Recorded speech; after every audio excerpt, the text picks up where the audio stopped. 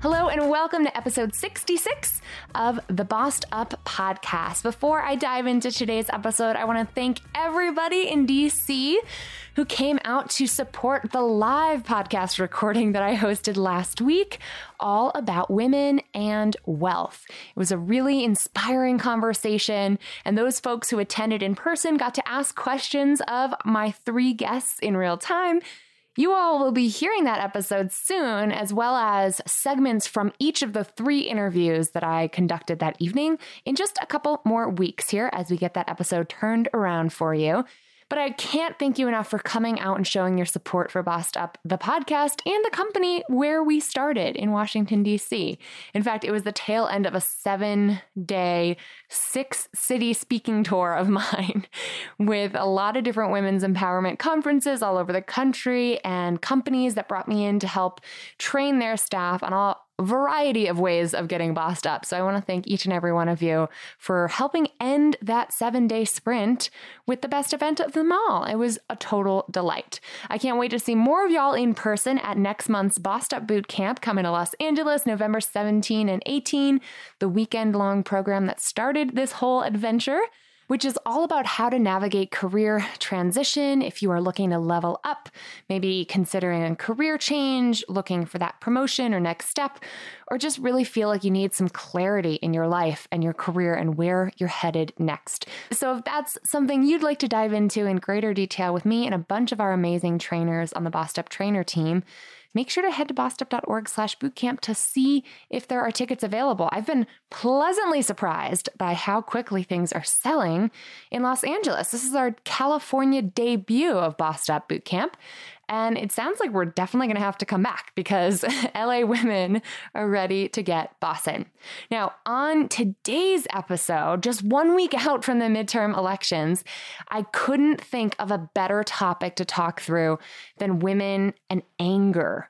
In fact, having just cut that episode the other week in response to the Kavanaugh hearings about, frankly, my state of despair that I found myself in and how to deal with news cycles that are so triggering, today I want to talk about the opposite of despair, and that is rage.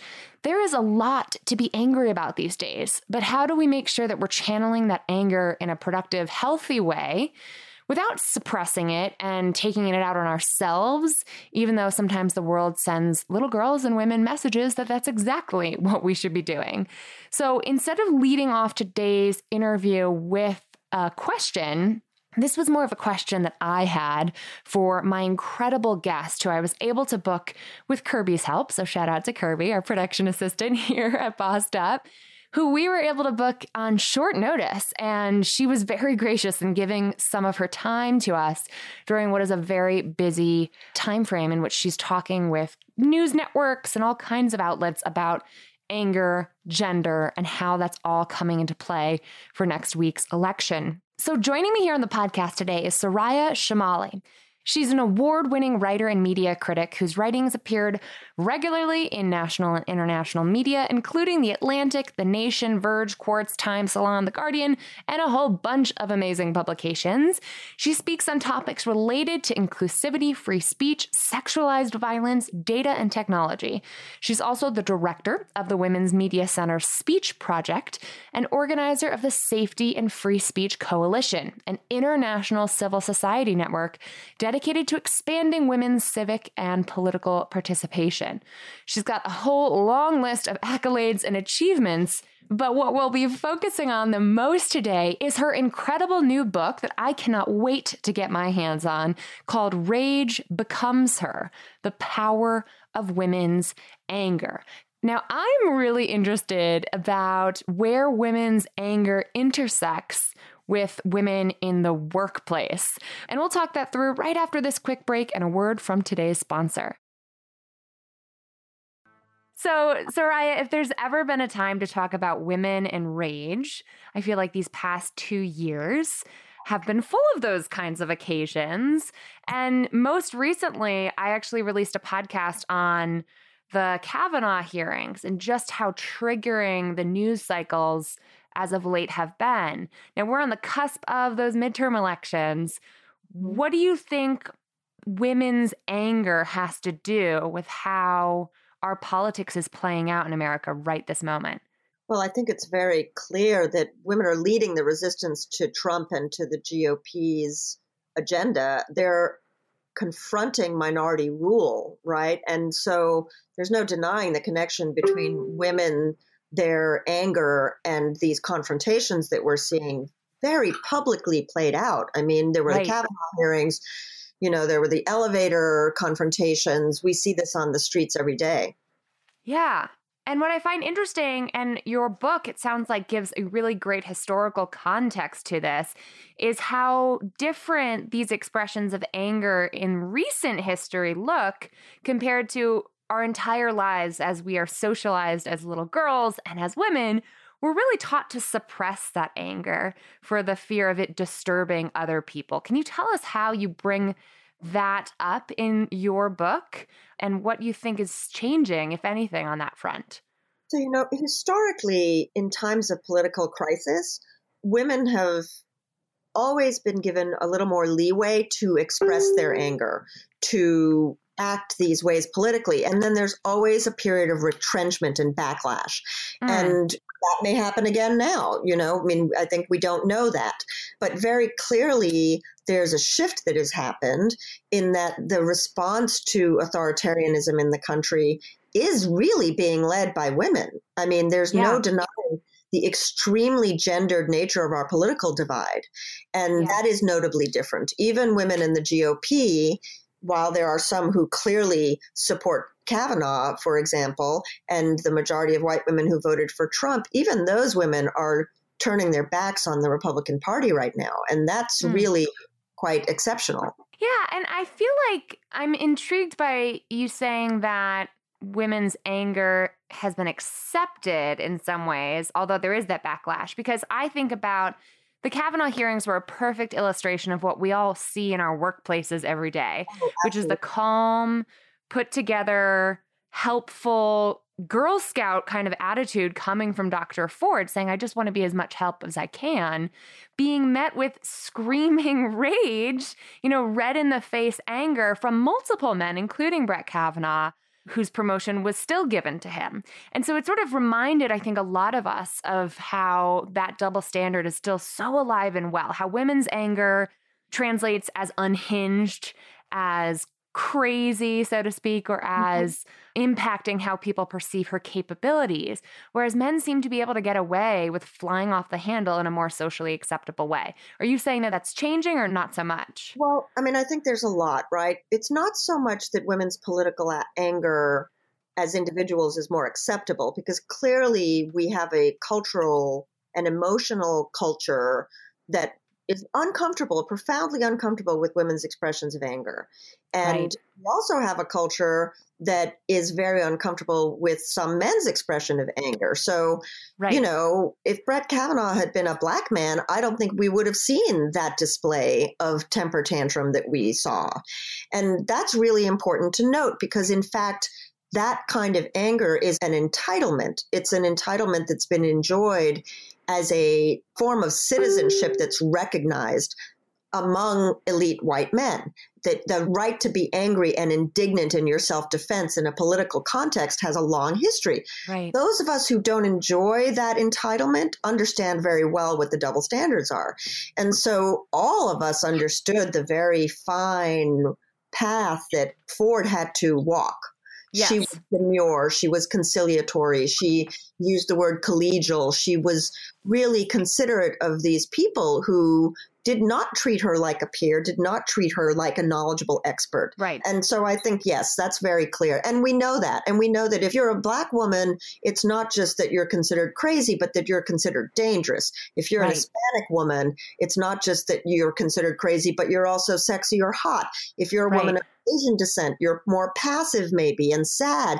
I mean, there are all of these iterations, but the intent is the same, which is to trivialize the anger and then to shut it down. So in your book, Rage Becomes Her, you sort of walk through how anger is perceived in a woman's life over the course of their lifetime. What's the takeaway for the reader? And do you feel like embracing and owning our anger is something we can all do more of in our daily lives? What would that look like, if so? There are a couple of takeaways. If I were to prioritize them, I would say one, it's really important to understand how the emotion works and to acknowledge that as human beings, we have anger.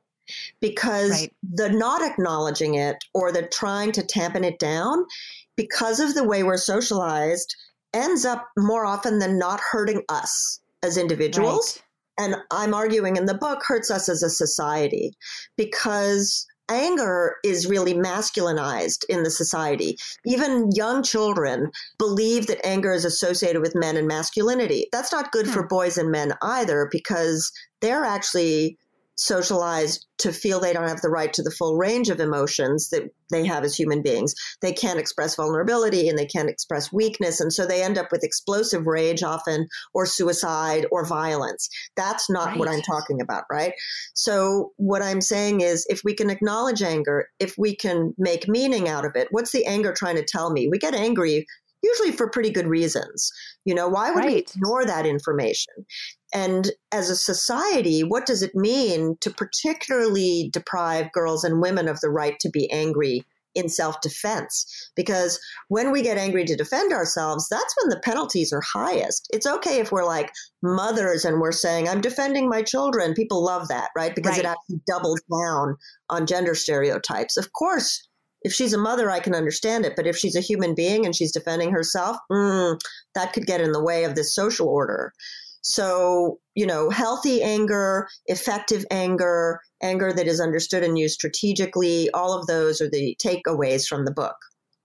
Yeah. And what does that look like? Because I also have set out through Bossed Up to help women not just be the mama bear, right? Not just be advocating on behalf of others, but to really advocate and own their power and advocating on behalf of themselves, whether it's getting the raise, whether it's bragging about themselves strategically in an interview, whether it's, defending their bodily autonomy in our relationships or whatever.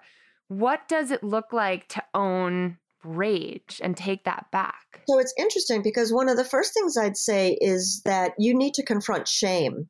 Women feel a lot of shame about anger, and that's because there's a lot of conflict in taking on this emotion as a right, because it's so counter to the gender roles that we're supposed to fill. And so you have to consider shame and being shameless. Be shameless, right? Like, be aware of that. The second thing is, you have to care deliberately. And by that, I mean, instead of just being porous, because we're sort of expected to care and care and care and care and do the emotional work and the office housework and take care of the elderly and the young and our spouses. And that is really debilitating to a lot of women, not to mention financially crippling and all of these other aspects of our lives. But if you care with deliberateness, if you say, what is it that I'm going to do here? And you care in a way that doesn't hurt you, that doesn't cause you pain or stress, you will be a healthier, happier person. And so being able to put a stake in the ground and say, what I know and what I have to say has worth, both to my society, to my family, to my community, and to my country in this case, right? Like, this is the place we're in. That is important to do. That's important for women to say. And I think we are seeing women do that. That doesn't mean the penalties have gone away. We know the penalties are real. The thing is, we need to be able to confront them. And also, we need to support other women. Stop judging other women. If a woman is mad, don't make fun of her. If a little girl is stomping her feet, don't try and laugh at her. Ask her why, We need to be kinder to each other, because there are more than enough people who aren't going to do that. Right. And that's a message for all the men or little boys in our world too, is to validate women's anger and not dismiss it as cute or feisty or any of those. Yeah, just listen. And I think we see that a lot between Black women and white women in the United States, right? The idea that white women need to actually just listen, just stop talking and pay attention to what people around them are saying. Because in this political moment, especially, while there is this rage and anger, I'm seeing a lot of people who want to do something, right? They want to act in a way, but they're really risking silencing people who've been doing important work and recreating wheels that have already been built. And that's what we don't need. Yes. So tell me more about that idea of channeling rage productively?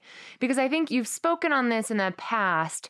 We're seeing this immense amount of energy in anger, especially Right. amongst women and women of color in the United States right now. 1 week from now, from when this episode airs, we'll have an election. That's certainly a time to productively channel our anger. But what would it look like for someone who's as outraged by the news or as outraged by injustice as a lot of our listeners are to channel that productively? Well, getting out the vote, running for office, those are two things that we're seeing people doing, right? Those are so important. I kind of chuckle because sometimes my book is categorized as a self-help book. The self-help that is involved here is voting. It's running. That is the self-help, right? And so barring that, I think that what's important to realize is that to channel anger doesn't mean to be a new person or have to develop a new skill. Just do the things that you're good at with the energy that comes with the anger. So if you're a creative person, make the art that accomplishes the goal that you have, make the music, be a community organizer. If you're a teacher, bring that to your teaching. I think that we need to give up this idea that the anger is bad and negative and harmful. It is what we grow up with, right? Because so much anger is related to contempt or disgust.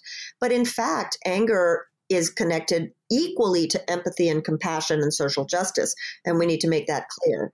I love that because I always describe this as having a feeling, having a negative emotion.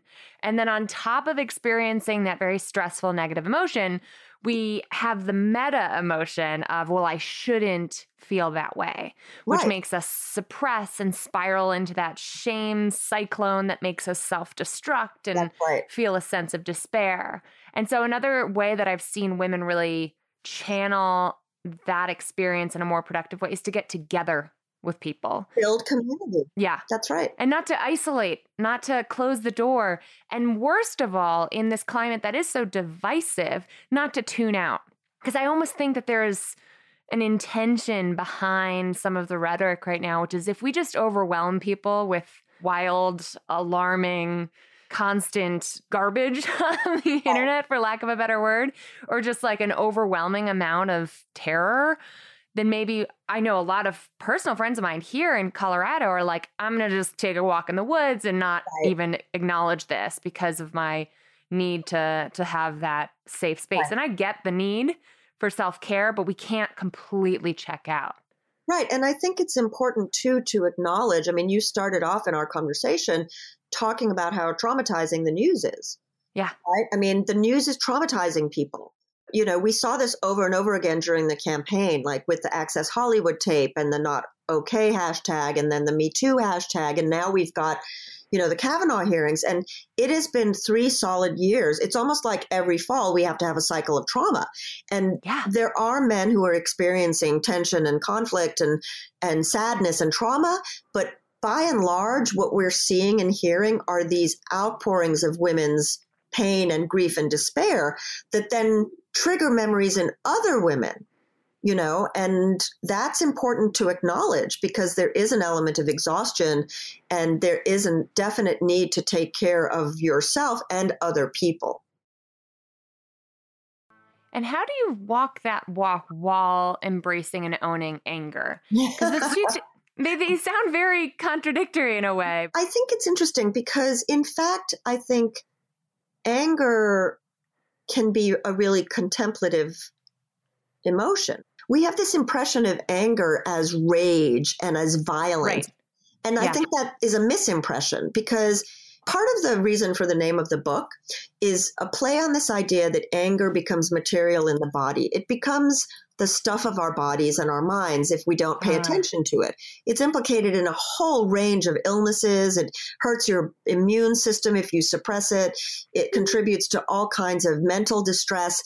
But if you can think about it, and it's interesting because some of the best studies I've seen are about writing. If you write about your anger and you're able to derive meaning from it, you have a much better coping mechanism all of a sudden.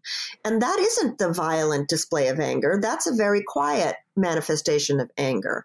And so I think we need to give equal weight to the not very visible and healthier expressions of anger that people have. Yeah, I like that. I think of my father, who is the figure in my life who grew up yelling at the TV Right.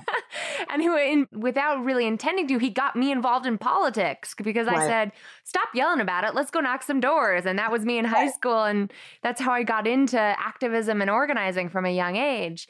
But there's a time and a place for yelling at the TV. And recently I found great release and stress relief in being able to call someone up who I know we could just rant for a little while together and just get it out of your body and get it, off your chest. So I think that's a really powerful, powerful point. I am also curious as to anger in the workplace in particular. A lot of our listeners at Bossed Up are coming here because they want to get ahead in work. Right. And I remember seeing former campaign managers who I worked under screaming at their colleagues. Right. And that was seen as normal, everyday workplace behavior that clearly in this hashtag Me Too era, there's a bit of a reckoning around what is appropriate in the workplace. But of course, those two colleagues of mine were men. If I were to scream at my colleague at the top of my lungs when I became the state director in that organization, that would not have been interpreted in the same way. When it comes to a woman who wants to express her passion and outrage and fervor and productive anger in the workplace, what are some of the risks and how can she maybe mitigate them while she navigates all of that? So this is a real dilemma, right? Because we know what the risks are. There's some fantastic research that's been done about how differently people respond to men's and women's professional anger, particularly like in the example this year of a study that was done of lawyers. So if an attorney in closing statements is a man and he argues with anger on behalf of his client, a jury is influenced by that. They're likely to actually support his position. Yeah. Whereas if a woman acts the same way, she's considered less legitimate and credible.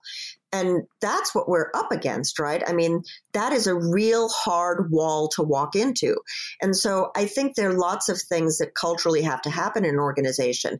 First of all, let's back up a minute. The abusive behavior that a lot of men have displayed in the workplace is not an objective, right? Like we don't want those workplaces. Right.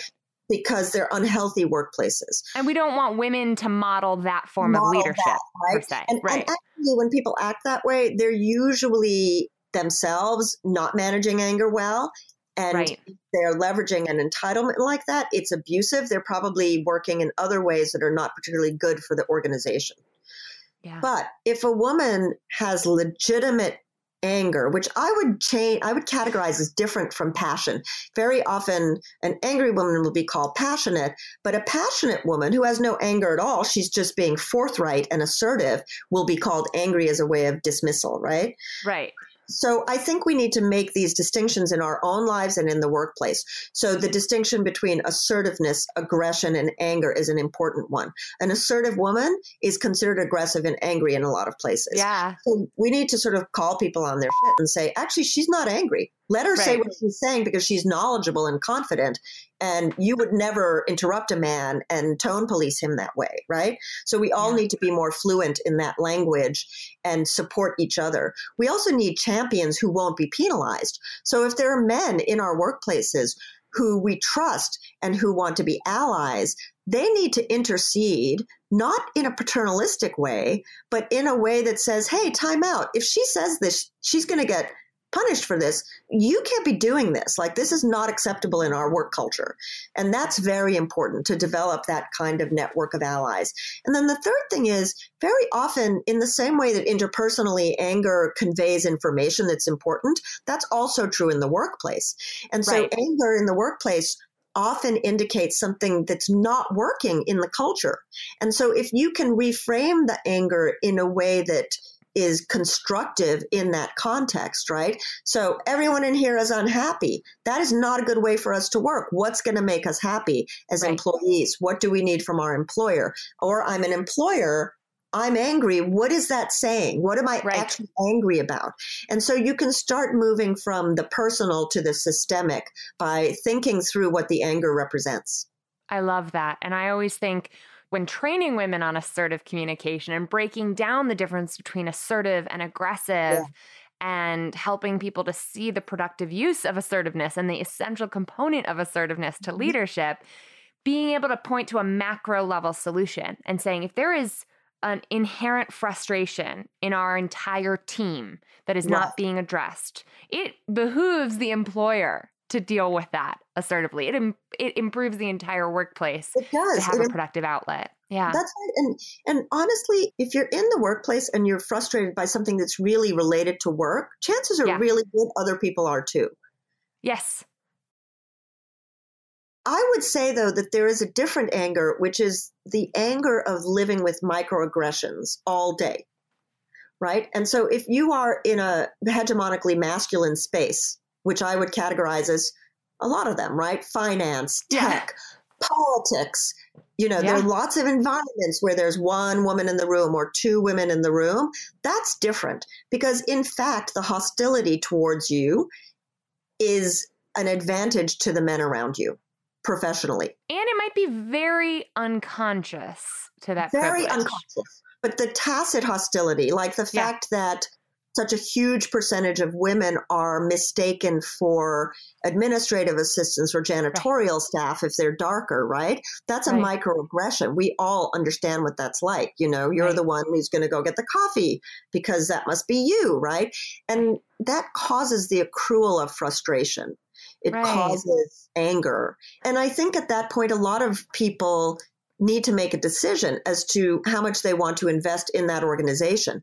Because at some point, you probably have to decide, am I going to stay and force change?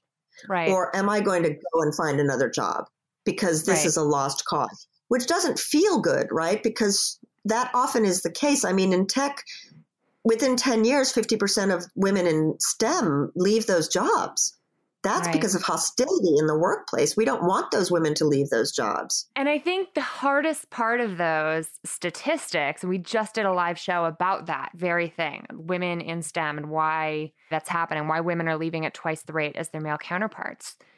It's so hard when you're angry at a system of injustice. Because it's like, I think of that Simpsons trope of old man shaking fist at sky. More like young woman of color shaking fist at systemic injustice and microaggressions.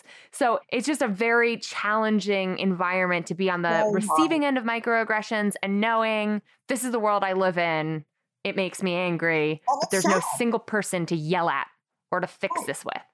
That's right. And it can make you sad and kind of depress you. You're like, really? Really? This is where we are? Yeah.